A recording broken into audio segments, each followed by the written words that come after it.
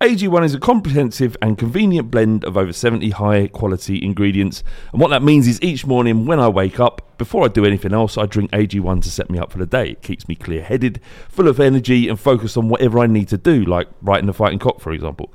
One scoop, once a day, before breakfast, and that's it. I've actually found that I've not been needing coffee in the morning to get me started. I've still been drinking coffee because I love coffee, but it's not because it's like a necessity to do so. AG1 is made out of the highest quality ingredients subject to the strictest manufacturing standards. AG1 is NSF certified for sport, and this process involves exhaustive testing and verification that every serving of AG1 is exactly what you see on the label. If you want to take ownership of your health, try AG1 and get a free 1-year supply of vitamin D and 5 free AG1 travel packs with your first purchase. Go to drinkag1.com/thefightingcock. That's drinkag1.com/thefightingcock to get started and to help the podcast. Thank you very much. Have a great day and enjoy the show. GG Poker is the biggest online poker site and they have more players than any other on the internet. Why play anywhere else?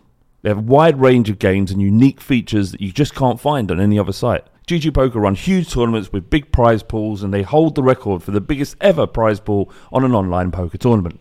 There are games for all players at all skill levels, whether you're new to poker or a seasoned pro, including cash games and exciting tournaments like Bounty Hunters and Sunday Majors. GG Poker offer popular games like Texas Hold'em and Omaha to unique games like All In or Fold and Spin and Gold. New players that make their first deposit get £60 in free play, 18 plus, new UK players only, minimum deposit is £10, full terms and conditions apply. BeGambleAware.org and please play responsibly. Lucky Land Casino, asking people, what's the weirdest place you've gotten lucky? Lucky? In line at the deli, I guess? Aha, in my dentist's office.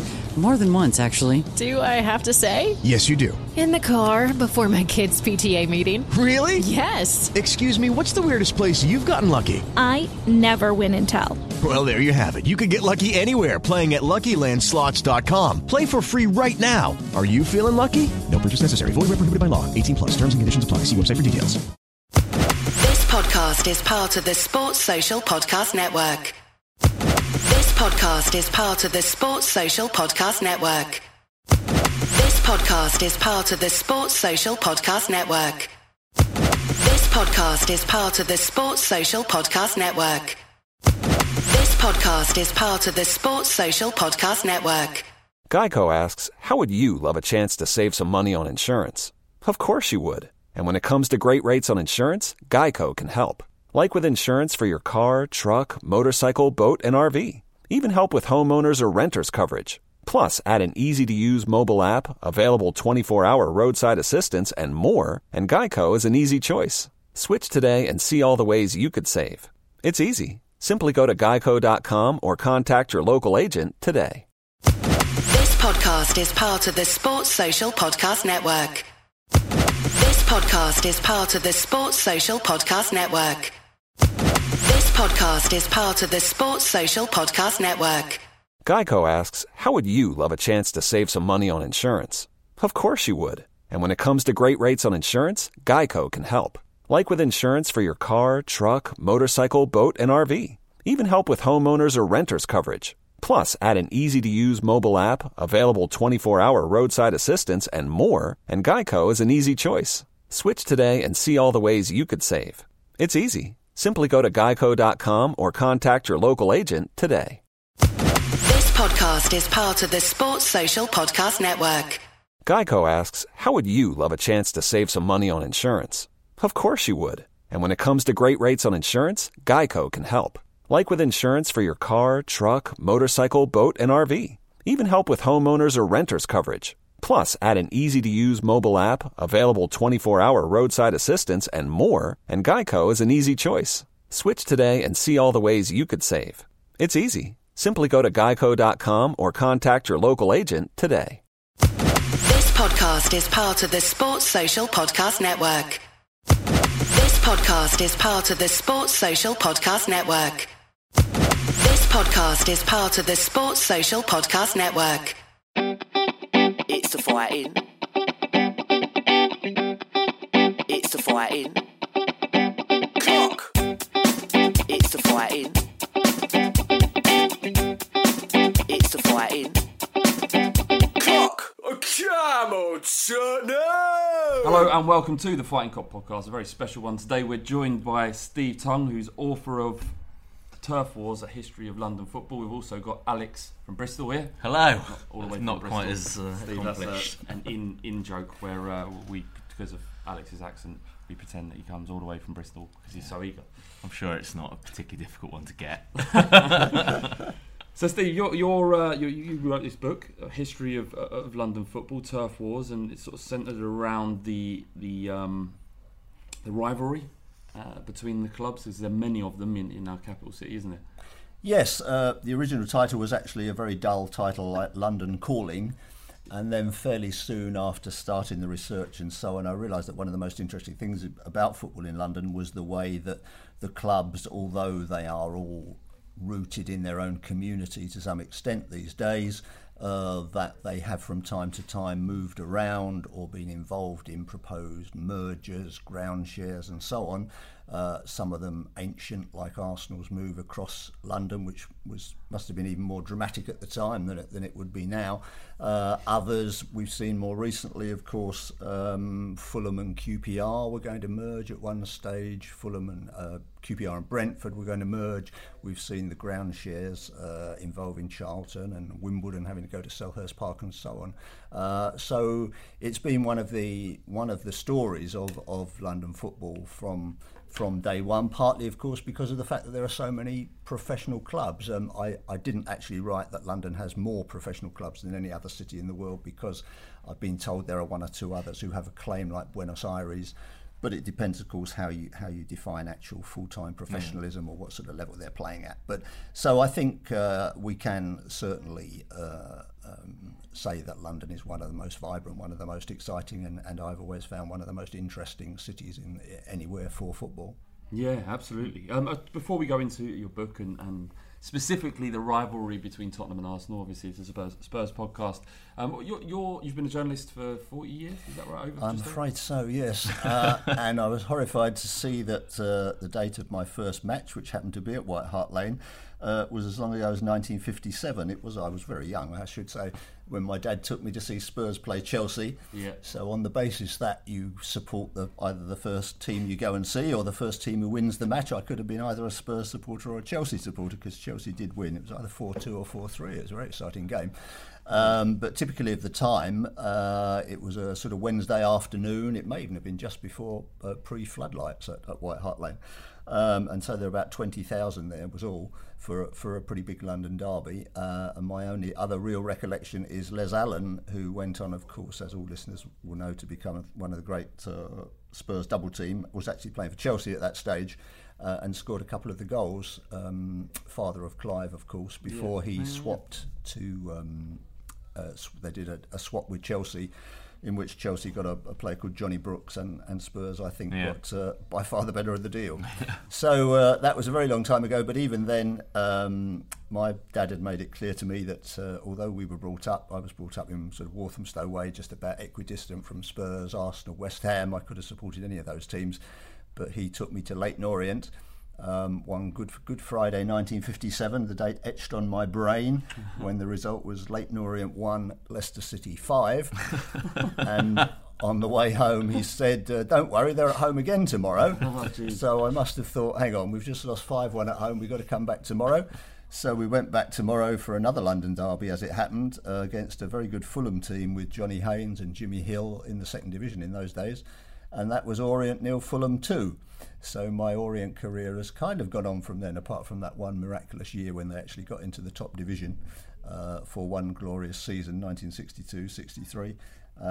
It's been difficult for the O's, and it's one of the things I've tried to bring out in the book, that it's all very well having all these professional clubs in London, but there is a limited number of spectators and supporters and money. And so the Orients, the Barnets, the Dagenhams, I'm afraid to say even the AFC Wimbledons now, despite the tremendous strides that they've made, they're going to struggle a bit, whereas at the other end, Tottenham, Arsenal, Chelsea, as undoubtedly the big three, as they've been for 100 years or more, and now West Ham going to their new stadium, hoping very much to make it a big four. I think the trend will be for those four to pull away from everybody else. Is there some level of frustration then at the fact that West Ham have been so easily allowed to move into a huge stadium just down the road from Leyton Orient. Well, yes. Barry Hearn, who was the owner of Orient at the time, basically did all he could. I think in his heart of hearts, he probably knew that he wasn't actually going to achieve anything much.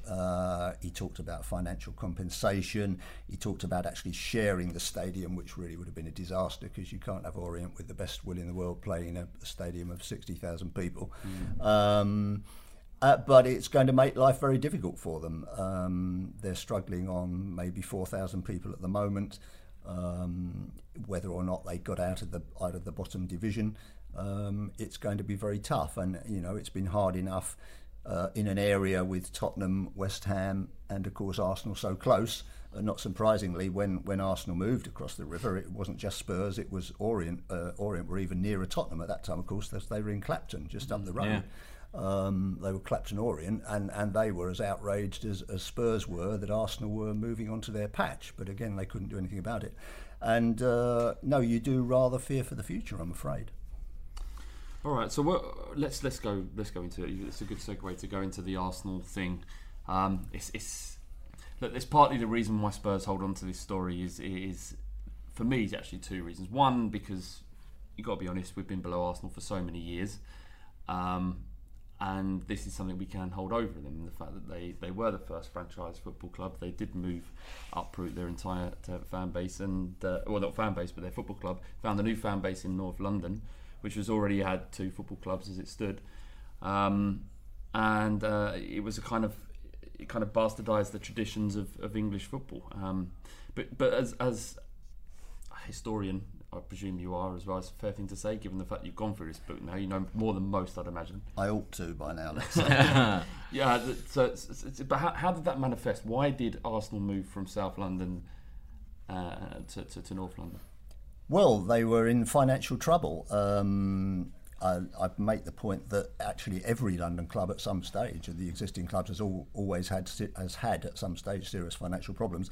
But Arsenal's were serious, and one of the problems, based in Woolwich, was that for a long time they were not only the only London club in the Football League, they were the only Southern club in the Football League. Their nearest games were at places like Nottingham and Derby. Was this when the North had the only professional game and there was no was it? Yes, I mean 1888 when the league started, it was entirely North and Midlands.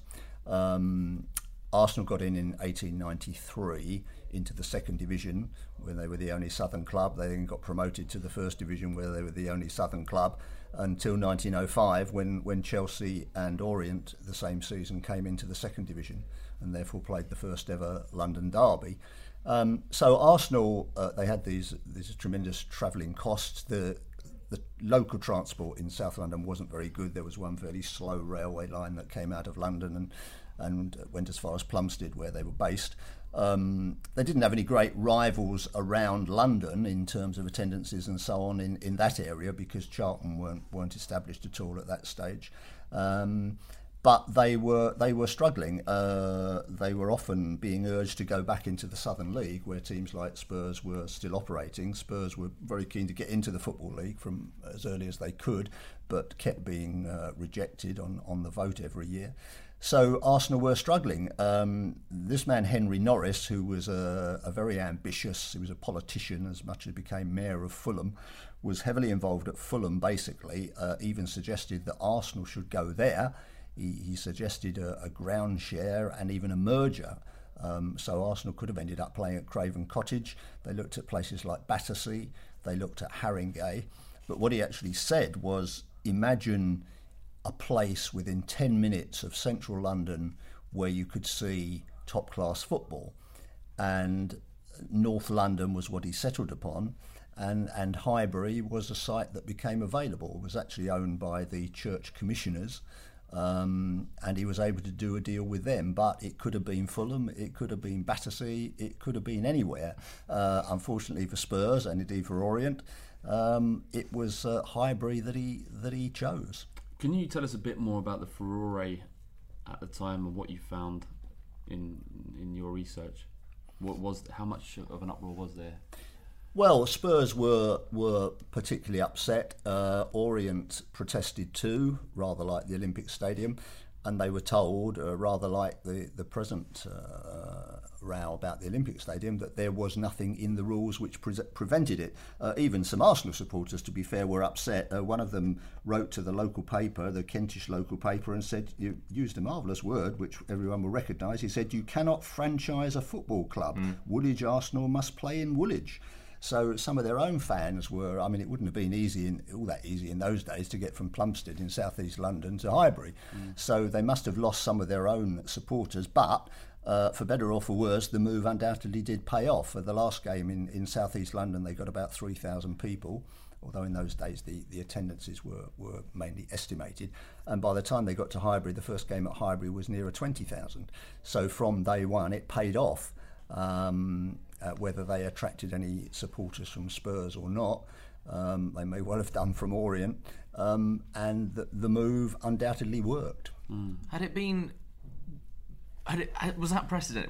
Had that happened before at that scale? Or? Well, yes. When I suggested, not in the book but on an online piece, that Arsenal were the first franchise football club, I got Arsenal supporters pointing out that Manchester United, for instance, moved across Manchester. They were like Man City. They were originally in the east of Manchester, and they moved about 9 miles to the Trafford area.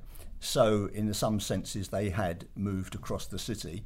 The Arsenal supporters tried to make a case for Millwall moving from north of the river to south, although that was barely a mile or so. Millwall started on the Isle of Dogs, which is partly, I think, the reason why their rivalry with West Ham developed very, very early, because it was all dockers together. So they just moved down to New Cross, which they felt was a more populous area, and made a success of that. And then I've heard people try to say, well, Chelsea were founded out of nothing and just moved into a ground at Stamford Bridge because the ground had been built already. And the same thing really happened with Liverpool when Everton moved away from Anfield. And so Liverpool started a club out of nothing. But I think that's a very different argument. Yeah, I think it is. And I think, as I said, the idea of moving from southeast London to north London even today would be considered quite dramatic, and apart from Wimbledon and Milton Keynes, we haven't really seen anything as dramatic probably since. And the fallout from that continues to this day. You know, for this season, the first time that AFC and MK Dons are going to be playing in the same division. And a little insight on that one, which I'd forgotten myself, and it must have had very little publicity at the time. Very early in the 1980s, Ron Nodes, who was quite a sort of football visionary, really. The problem being that nobody really liked many of his visions. But I think he really had the idea of a South London United. What he really wanted, I think, was Crystal Palace, Wimbledon, and probably Charlton, by the time they'd gone to Selhurst Park, all merging together as one big South London team who could challenge the North London sides. That didn't happen. But very early in the 1980s, Ron Nodes actually bought Milton Keynes City Football Club, which had previously, the very lowly club, had previously been Bletchley Town. He paid about £1 for the club, clearly with the intention that Wimbledon would go there, because it was obvious, although Wimbledon had done fantastically well. Yeah, I've read that before. It wasn't just... There'd been musings about it on a couple of occasions, I think, before the bucket eventually got kicked, so to speak. They realised it from early days at Plough Lane that although Wimbledon had done amazingly well to achieve what they did, there was no great long-term future for them, and on the gates they had and the ground they had, which is one of the reasons he took them to. They went to Selhurst Park and so on. But that, you say, in early 1980s, it could have been an even greater row about Wimbledon going to Milton Keynes even then. I think the problem. Firstly, I like the fact that Arsenal fans don't say no, we're not a franchise club, but just say we weren't the first. But the difference is we're still a franchise. Yeah, club. But the difference is what you're saying. A club has to appear from somewhere. So if Liverpool have made a club or Chelsea have made a club, a club is started from. All right, a ground may have already been built or whatever, but there's an organic reason as to why that club would start. The difference between the Arsenals and the Wimbledon's going to Milton Keynes is that the main priority was commercial priorities. Is that's where they wanted to grow, and to be able to reach. Well, by the sounds of it, it's like saying, well, this isn't working out for us anymore, so let's just find somewhere else and make it easier. Oh yes, very much so. Yeah.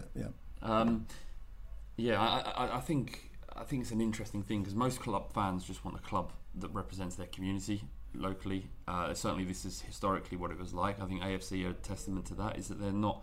They didn't want to go to MK Dons with the hope of Premier League football and European football in the future, because that was probably what was promised to them as a way of placating. But actually, they just want a football club that's representative of who they are and from the area that they support. And the further you go up in the leagues, the less relevant that is. You know, Tottenham have a huge fan base in America now. You know, it's such a global sport and so far from the foundations of the football club that it's like a strange juxtaposition between the owners of the club who are purely focused on success because success means revenue, and fans of the club that have become indoctrinated in this idea of success, but actually, and often forget that there's something special about the traditions at which your club is built, and that never moving, regardless of the promises, will ever be a worthwhile thing to do. I think it's what soothes some fans. It certainly soothes me. My attitude has changed in the last, as I've grown up and learnt more about how the club came about, and obviously the whole rivalry with Arsenal as well. The fact that we are not like them and didn't become the club we are the way they became the club they are now means that success for me is going and enjoying my football with a team that I can relate to. That's my success now. Very much a local club too in Tottenham's sense, in that although like all the virtually every club has had small grounds and then grown up and moved on, they've always been around that Tottenham Marshes, Northumberland Park, and were one of the earliest to move into we call it the current ground still, can't we, at White Hart Lane. I think Craven Cottage is the only existing London ground which is actually older than White Hart Lane in terms of a London club moving in. So yes, they have been very much a Tottenham club. And I think you see the way that White Hart Lane, maybe not Tottenham as a club from other rival fans, but I know Fulham is one of my favourite places to go to as an away day, and I know many other fans of other teams are the same thing, like going to Fulham and like coming to Tottenham for that traditional element. And you look at places like Arsenal, for example, with the Emirates, where they've certainly lost that area of atmosphere, and it's I don't think it's any coincidence that people lean towards those types of places. Yeah, absolutely. I'm not going to keep banging on about Arsenal, but it's interesting to me that Henry Norris, you mentioned him briefly, he wasn't the most stand-up kind of character, was he historically remembered? No, very ambitious, became mayor of Fulham, then became a Conservative MP, was eventually banned from football activities altogether, basically for paying bungs. Some of the leading players who they brought to the very successful Arsenal team at the 1930s, five league titles in the 1930s, Alex James and others. Not only Alex James got a job in Selfridges, he got a newspaper column and a few extra pounds as well, apparently. And eventually Henry Norris was bombed out altogether. But he was certainly one of the most colourful but also the most controversial club chairman or owners in those days. I imagine in those days most people probably didn't even know who the chairman or the owner of the club was. It wasn't the days of Ken Bates and Ron Nodes and the rest who we became more familiar with. So yes, he went out under something of a cloud. But in terms of Arsenal, he'd achieved pretty much what he wanted, although it took until, say, the 1930s. Don't forget, the Football League starts in 1888, and no London club actually wins the title till Arsenal in the 1930s. In fact, when Spurs became runners-up in the early 20s, that was the first time any London club had even been in the top two. So there was quite a lot of catching up to do in terms of the North West and the Midlands clubs. Yeah, amazing. Really interesting. Just one final thing on the Arsenal thing. Was Henry Norris's anything to do with Arsenal's election?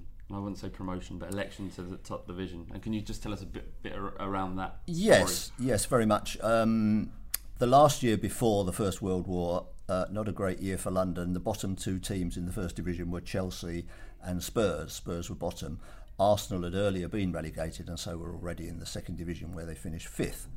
So under normal circumstances, once football resumed after the end of the First World War, you would have expected Spurs and Chelsea it was 2 up and 2 down basically in those days. You would have expected Spurs and Chelsea to be relegated and the top two in the second division to come up. In fact, the Football League was going to be expanded by 4 clubs. Now, what has happened when it's previously been expanded, and this is the precedent argument that Spurs claimed, was that the bottom clubs had been reprieved. Although that was true, it had also involved re-elections and what the equivalent in those days of playoff matches, which were called test matches. Yeah. So it wasn't true that they'd automatically been reprieved, but it was true, as Tottenham argued, that the bottom club had never gone down. Now, Henry Norris, as well as being an ambitious man, had friends in high places, as well as, say, becoming mayor and then an MP. One of the people who signed the lease when he went to Highbury was the Archbishop of Canterbury, no less. So he did know some people. He also knew a man called John McKenna, who was the president of Liverpool and of the Football League. And at the crucial meeting where they decided how they would work out the promotion and the relegation for the new seasons, the Liverpool chairman made a speech very much in support of Arsenal, how they'd been such loyal members of the Football League for 25 years or more. Chelsea were reprieved automatically, and I think quite rightly, because there'd been a match-fixing scandal under which Manchester United had avoided finishing in the bottom 2, basically by fixing a match with Liverpool for which a number of players were banned. And so it was agreed on a almost unanimous vote that Chelsea should stay in the top division. So it was then a matter of what happened to Spurs and who got promoted. And having made his speech in favour of Arsenal, the Liverpool and Football League chairman called for a vote, basically of all interested clubs. And in that vote, Arsenal finished comfortably ahead of Spurs and also comfortably ahead of teams who'd finished above them in the league in 3rd and 4th place, people like Barnsley and Wolves, I think, who found themselves stuck in the second division as well, while Arsenal roared back into the first division for the first season after the war. So we had Arsenal, Chelsea and Spurs back in the top division. I can feel my blood pressure going almost now. 100 years ago. And the sense of injustice, as I'm sure you feel, was greatly increased. And that adds to my justification for my hate for Liverpool now that I was talking about the other week. Yeah. That adds to it now. I'm going to add that to the list. Their fault as well. Yeah. But what we can do though is it's just Spurs fans are pious if nothing else, right? We because we didn't have to move our football club. The ground is built on top of the current ground, which is the best case scenario if you have to. Yeah, absolutely. That we can remain pious and look down our noses at Arsenal because we're better in that respect traditionally. Built on solid foundations. But the fact that they got into the top division without not through merit and through nefarious means, I would say that there's something there. They haven't been relegated since, and they would have come up eventually, probably. Yeah. But it's just take the positives is what I'm saying. Though. Yeah. Yeah. All right.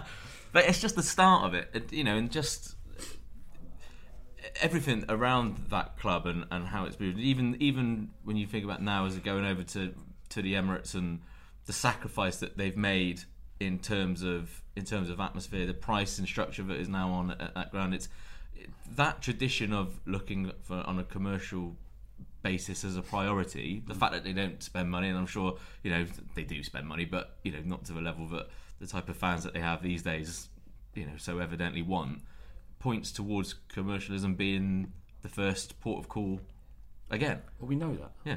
So that's just levels extra hate. Ken Fryer, who was the long-serving secretary and chief executive there, once told us that had they known quite how difficult it would become and quite how expensive it would become to make the move, they would very seriously have considered staying at Highbury. So what would have happened if they'd stayed at Highbury on crowds of, little more than 30,000, and they'd seen West Ham going to a 60,000 stadium, Tottenham building a 60,000 stadium, Chelsea finally developing Stamford Bridge, deciding they just couldn't find anywhere else to move, up against their 3 main London rivals with basically holding almost twice as many people as they did. I think Arsene Wenger would have had even more excuses for why they were perhaps underachieving and not spending as much money as they might have done. Maybe they moved back south again, trying to find some more space. There'll be people down there that welcome them. The irony of it is that there would be uproar from Arsenal fans now if they moved down to South London. And anyway, let's move on a little bit. There's an interesting triangle between Tottenham, West Ham, and Arsenal. So huge clubs are so packed together, closely packed together, and it happens elsewhere. Liverpool and Everton are literally just a mile away from each other. Dundee and Dundee United are literally at the end of the street, which is. That's an odd one, isn't it? Have you seen it? Just how that came about and why they thought they could make it work, and yet they I think they both struggled, to be honest. Yeah.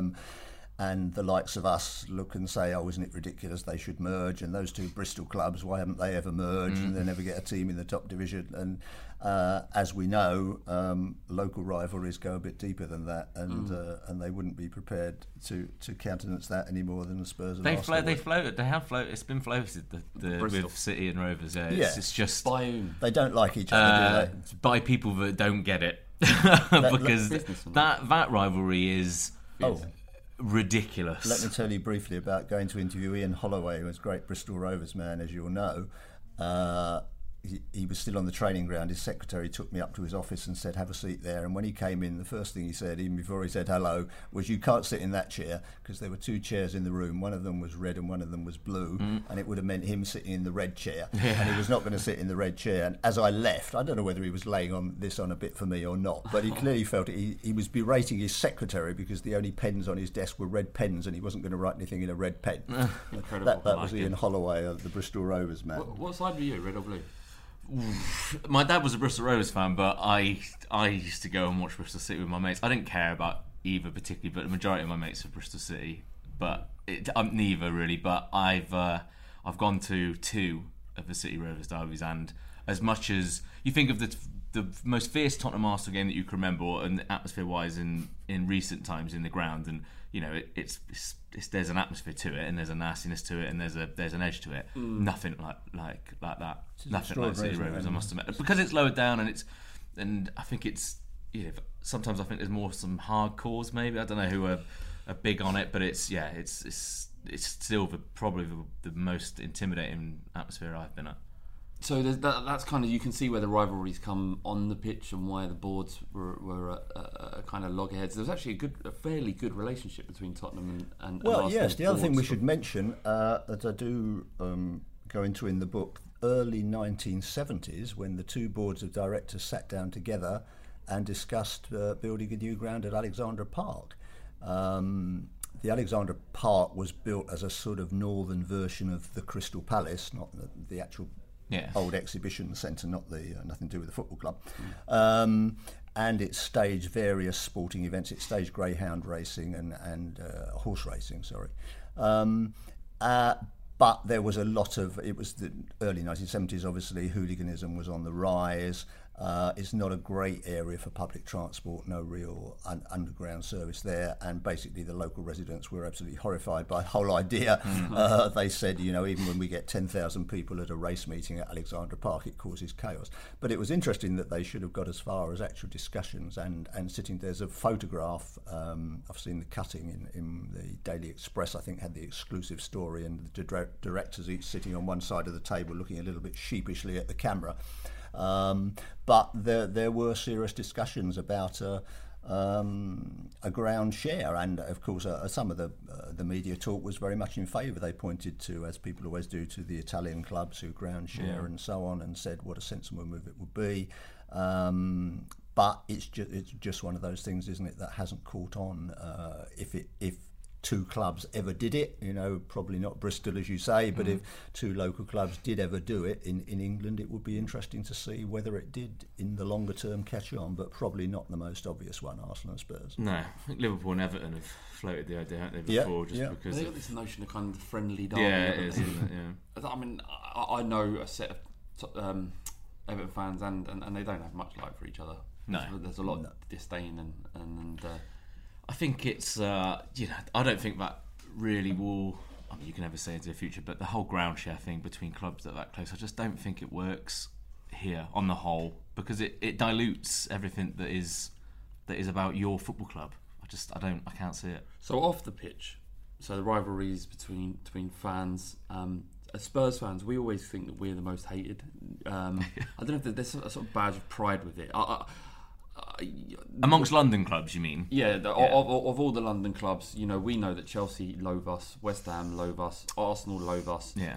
But Steve, you've done some research and found that's not the case. Well, there was a survey done only a couple of years ago. It actually followed the rather horrible incident with the Chelsea fans on the Paris Metro, you may remember, where they wouldn't let a black guy get onto the train with them. And YouGov, who are quite a respected political polling organisation, asked London clubs for their impressions of fans of the city's clubs. In fact, so they said, do you know any Fulham supporters, any Leyton Orient supporters, any Spurs supporters? What do you think of them, good, bad, or somewhere in between?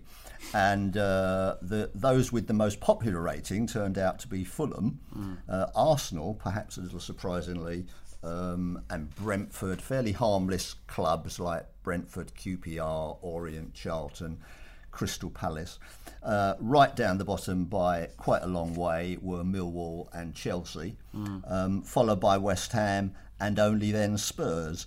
I mean, those of us who lived through the 70s and 80s going to football in London, if you would have said, which three clubs are you most wary of? Which three places would you be most wary of going to as an away supporter?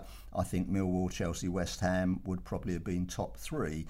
I don't remember Arsenal being involved quite so much at that stage. And it may have been that Spurs perhaps were, that the Spurs hardcore, the Spurs firm such as it was, were more likely to be involved. In purely football terms, the Tottenham team that won the double, which of course got talked about, has always been talked about in the highest terms, were very much sort of media darlings.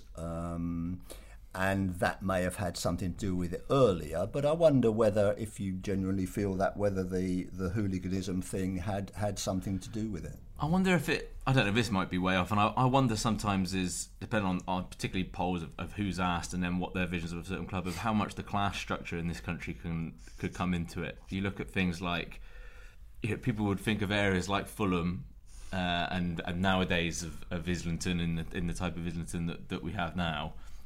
But then think of perhaps places like Millwall or West Ham or Tottenham and whether that comes into it at all. What's thrown it is Chelsea being down there with Millwall probably, but I don't know. It's the first thing that struck me. I don't know how accurate that would be. But. I'm surprised that Millwall featured so. Given the fact this was only done 2 years ago. Yes. That Millwall still features so lowly. Yes. Because it's not like.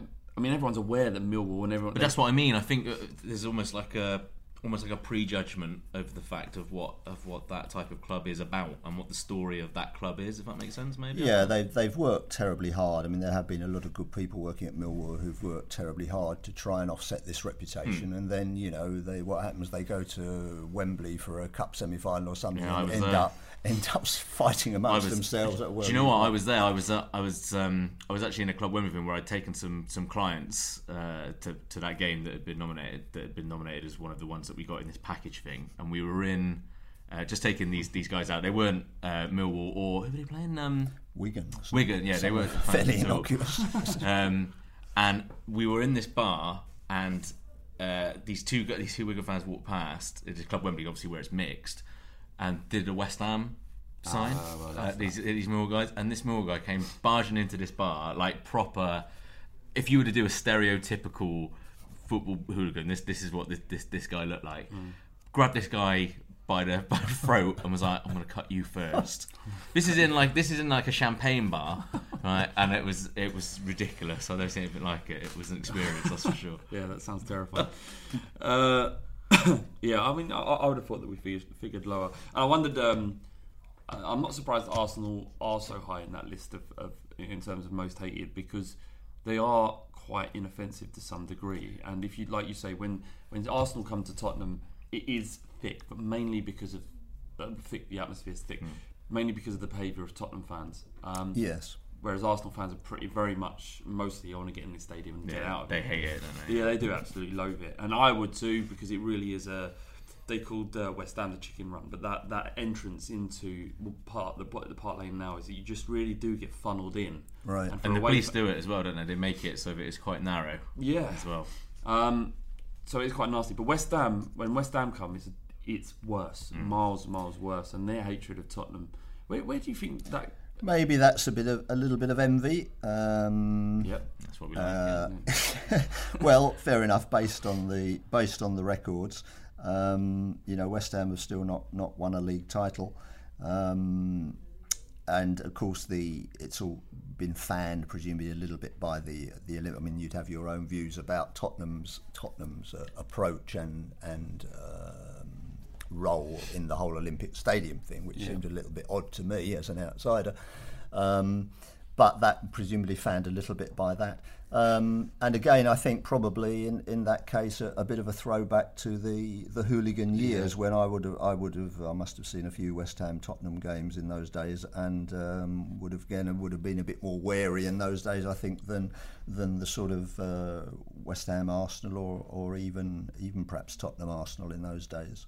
It's a strange one though, because I have a weird kind of begrudging, not like for West Ham, but a respect because of the type of club that they are, that they're organic and they're natural, and their fans seem to think about their club and what they hold dear, the same things that I hold dear about Tottenham. I think that's because we've had no choice. Yeah, it's that you have to hold on to these stuff if you're not successful, and that's my fear of becoming a successful football club, a truly successful football club, is that the success becomes all encompassing, and you can forgive your traditions because look at all this great football we get to look at.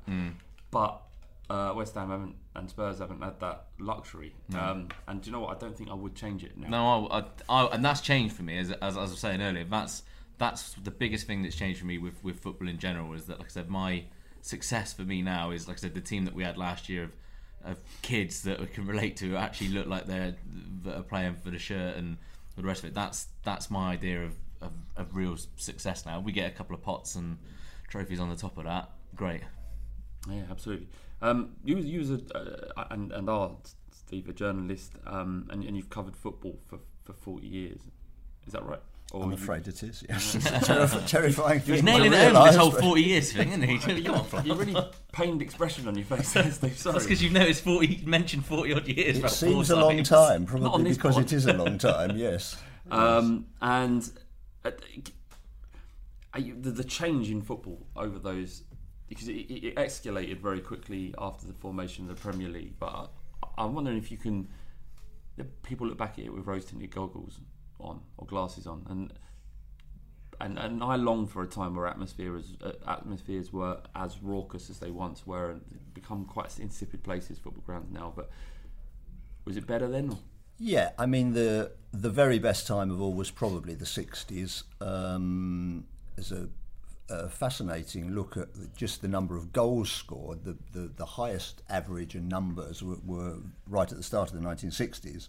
I mean, teams could concede 100 goals and still not be relegated because they'd scored 98 or something, and that in 10 years that disappeared completely until within 10 years it was the lowest goal scoring rate ever. By the start of the 70s, when Arsenal and Liverpool and Leeds were beginning to dominate things and play basically starting from the back and putting the emphasis on defence and so on, and they were setting these ridiculous defensive records, the whole thing did change then.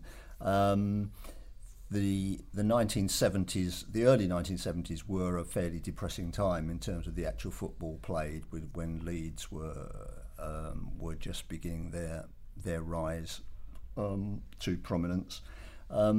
The 60s seemed to have a sort of carefree air about them. The hooliganism wasn't prevalent. I mean, I remember the very early 1960s, Orient's famous season in the top division. I went as a supporter to all the London away games, and you would stand at Arsenal. We stood on the North Bank. At West Ham, we stood on the North Bank. Just by the end of that season, I'm talking now by the spring of 1963, you went and stood on the North Bank at West Ham as an away supporter, and you were looking over your shoulder just a little bit. But I remember at that was the first year that I ever heard a group of supporters. I think it was an Everton supporters at White Hart Lane, actually, that year I went to see. And the first time I'd ever seen a big group of supporters just standing together and actually chanting. They were just chanting that sort of Everton clap, clap, clap, which most teams eventually took up. That's the first time I ever remember that kind of collective. Previously, when I went to away games with Orient before then, you just stood anywhere, and if you saw a few blue and white scarves, as were their colours in those days, you might have gone to stand somewhere near there. But you didn't feel in any way unsafe, and B, there was no suggestion that all the away supporters stood together or anything like that. So that really started in the early 60s, when there were the first examples of, I'm afraid it was Millwall supporters again, you would hear of crowd trouble for the first time, which began to make things a bit tenser as we went into the 70s. The 70s became a little bit bleak, certainly early on. Attendances dropped off a bit, and then of course in the 80s, once we got the tragedies and the beginnings of all-seater stadiums, and round about sort of 85, 86 and so on, it was actually quite depressing to go anywhere really. And then once we had the Taylor report and actual all-seater grounds being instigated, then you had the problem of atmosphere and very restricted attendances. I mean, the very early 90s, very low capacities at Arsenal, West Ham, Tottenham, Chelsea, just because of the transformation, and so you got smaller crowds and so on. So it was fortunate really that on the back of the 1990 World Cup and Gazza's tears and so on, football suddenly became a bit more fashionable, but also a bit more attractive again. My one feeling about Sky was that it was actually a good thing that it was Sky and not, say, ITV who won that first contract, largely, of course, because of Tottenham's influence and Alan Sugar having what turned out to be the crucial vote, really, because of his very much vested interest, let's be honest, that enabled them to get the 2/3 majority for Sky to win the contract, which meant that plenty of people in those days, as we know, just didn't have access to Sky. Even now, they only get 1 million or 2 million for their very biggest matches, whereas the dullest England international on ITV will draw in 5 million people or so on. What I'm saying is that if all these Premier League matches every season had all been available on ITV, for instance, I think it would have had a serious effect on attendances, and the whole thing might not have taken off in the same way. So yes, it's all changed dramatically. What's been quite amusing is suddenly to realise how fashionable it has become again. In the late 1980s, if I went to a party or something and someone said, "What do you do?" I'd say, "Well, I'm a sports journalist, I do cricket and tennis and a bit of football."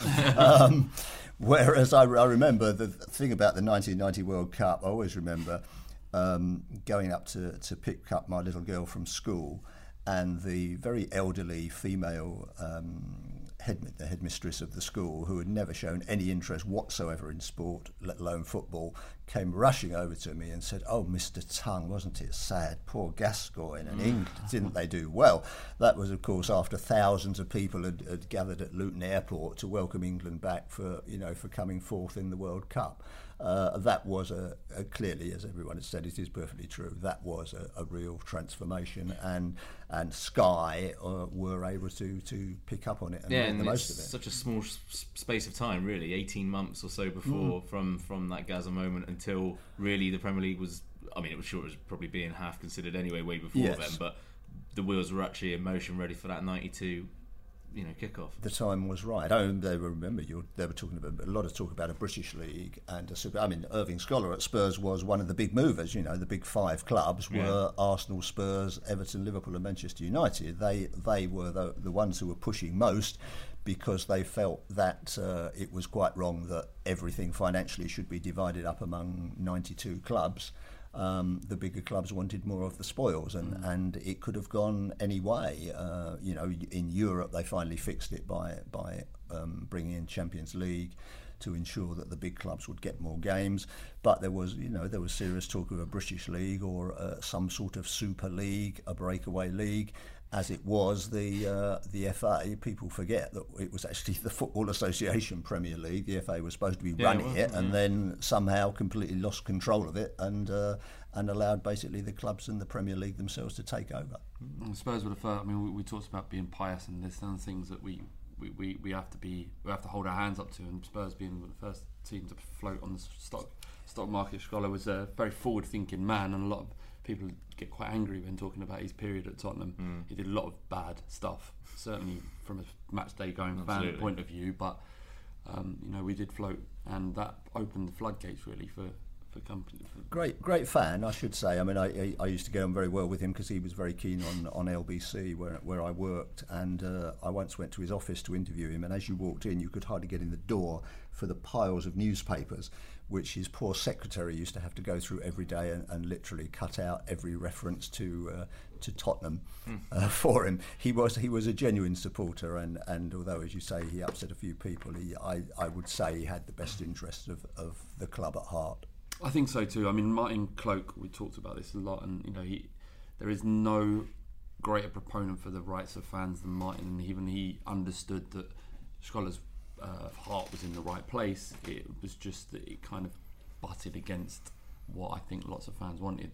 The demolishment of the East Stand, the shelf, the floating on the stock exchange, the change, the move away from club membership to corporation, client reference numbers, and all the rest of it. He was probably ahead of his time, to be fair. No, he was. And this is the point. I think unfortunately, there's going to be an element of football now, and we've seen with the TV deal this year of how it's growing ever still, and the first transfer window going through, £1 billion being spent. Changes like this will come. Changes like another Super League or a European Super League that they've talked about before, or even small changes like Celtic and Rangers coming down into the English League and things like that.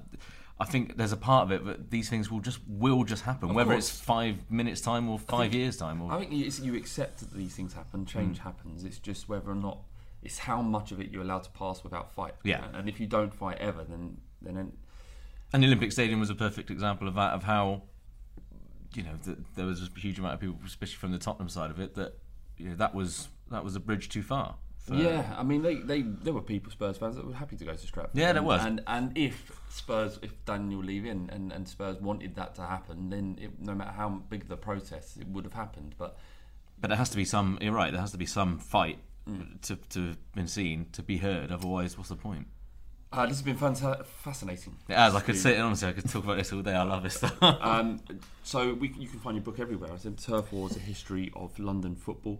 Yes, most books seem to be sold online rather than in bookshops these days. But any Google of Tongue, which is a rather odd name, but the only one I've got, and Turf Wars, you'll find how you can get it. And it looks fantastic as well. You say judge a book by its cover, but if you're going to, this is the one to judge on because it looks fantastic. I had nothing to do with it, but it does have a nice picture of Jimmy Greaves on the front anyway. It does indeed, and that's Bobby Moore. Yeah, Bobby Moore, the one that wanted to come to Tottenham. There you go. Get West Ham. I don't know if that's true. That's what it's very true. He was desperate to get away from West Ham on many occasions. He would have loved to have gone to Derby with Brian Clough. Yeah. I think Arsenal were having a sniff as well. He was huge friends with Greavesy, and so he would have loved to have gone there. Redknapp talks about it in his book as well. Ended up at Fulham briefly instead. Yeah. It's one of the things I never goad West Ham fans about. It's just almost like that. Too much. Yeah, it's nice just to poke though, just a little poke. But there's so much to be able to poke at with West Ham. It's just not that. I leave that. I generally give that a wide berth. We'll dedicate another podcast to that one maybe. Absolutely. Steve, it's been fascinating. And what's your Twitter in case someone wants to follow? At Steve Tongue, very unoriginally. Oh, there you go. It's easy. All right. This has been another special of the Fighting Cock podcast. We'll be back with you on Monday. This is coming out on a Sunday. Cock.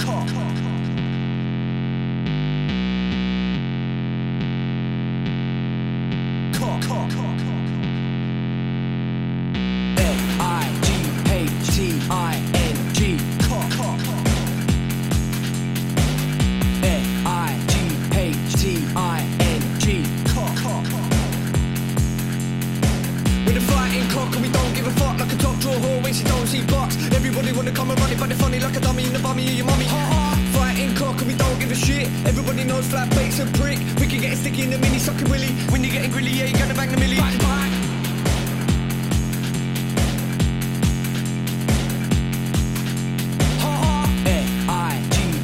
F-I-G-H-T-I-N-G. Bang, bang. Sports Social Podcast Network. When I clock out of the hospital at 6 p.m., I'm not done for the night. That's when Gamer Nurse 40 clocks in, and she's got orcs to slay. Sure, I'm playing a 13-year-old in Scranton, but he's a level 53 mage with a filthy mouth, so I need to stay on top of my game. What'd you call me? That's when I crack open a Heineken 0.0. Zero alcohol, but just as refreshing. So I can focus on stealing his gold before his mom tells him it's bedtime. Take that, kids. Heineken 0.0. 0.0% alcohol. Now you can. Must be 21 plus to purchase. Enjoy responsibly. Sports Social Podcast Network. Sports Social Podcast Network. Sports Social Podcast Network. Sports Social Podcast Network. Sports Social Podcast Network. Sports Social Podcast Network. Sports Social Podcast Network. Sports Social Podcast Network. Sports Social Podcast Network. Sports Social Podcast Network. Sports Social Podcast Network. Sports Social Podcast Network.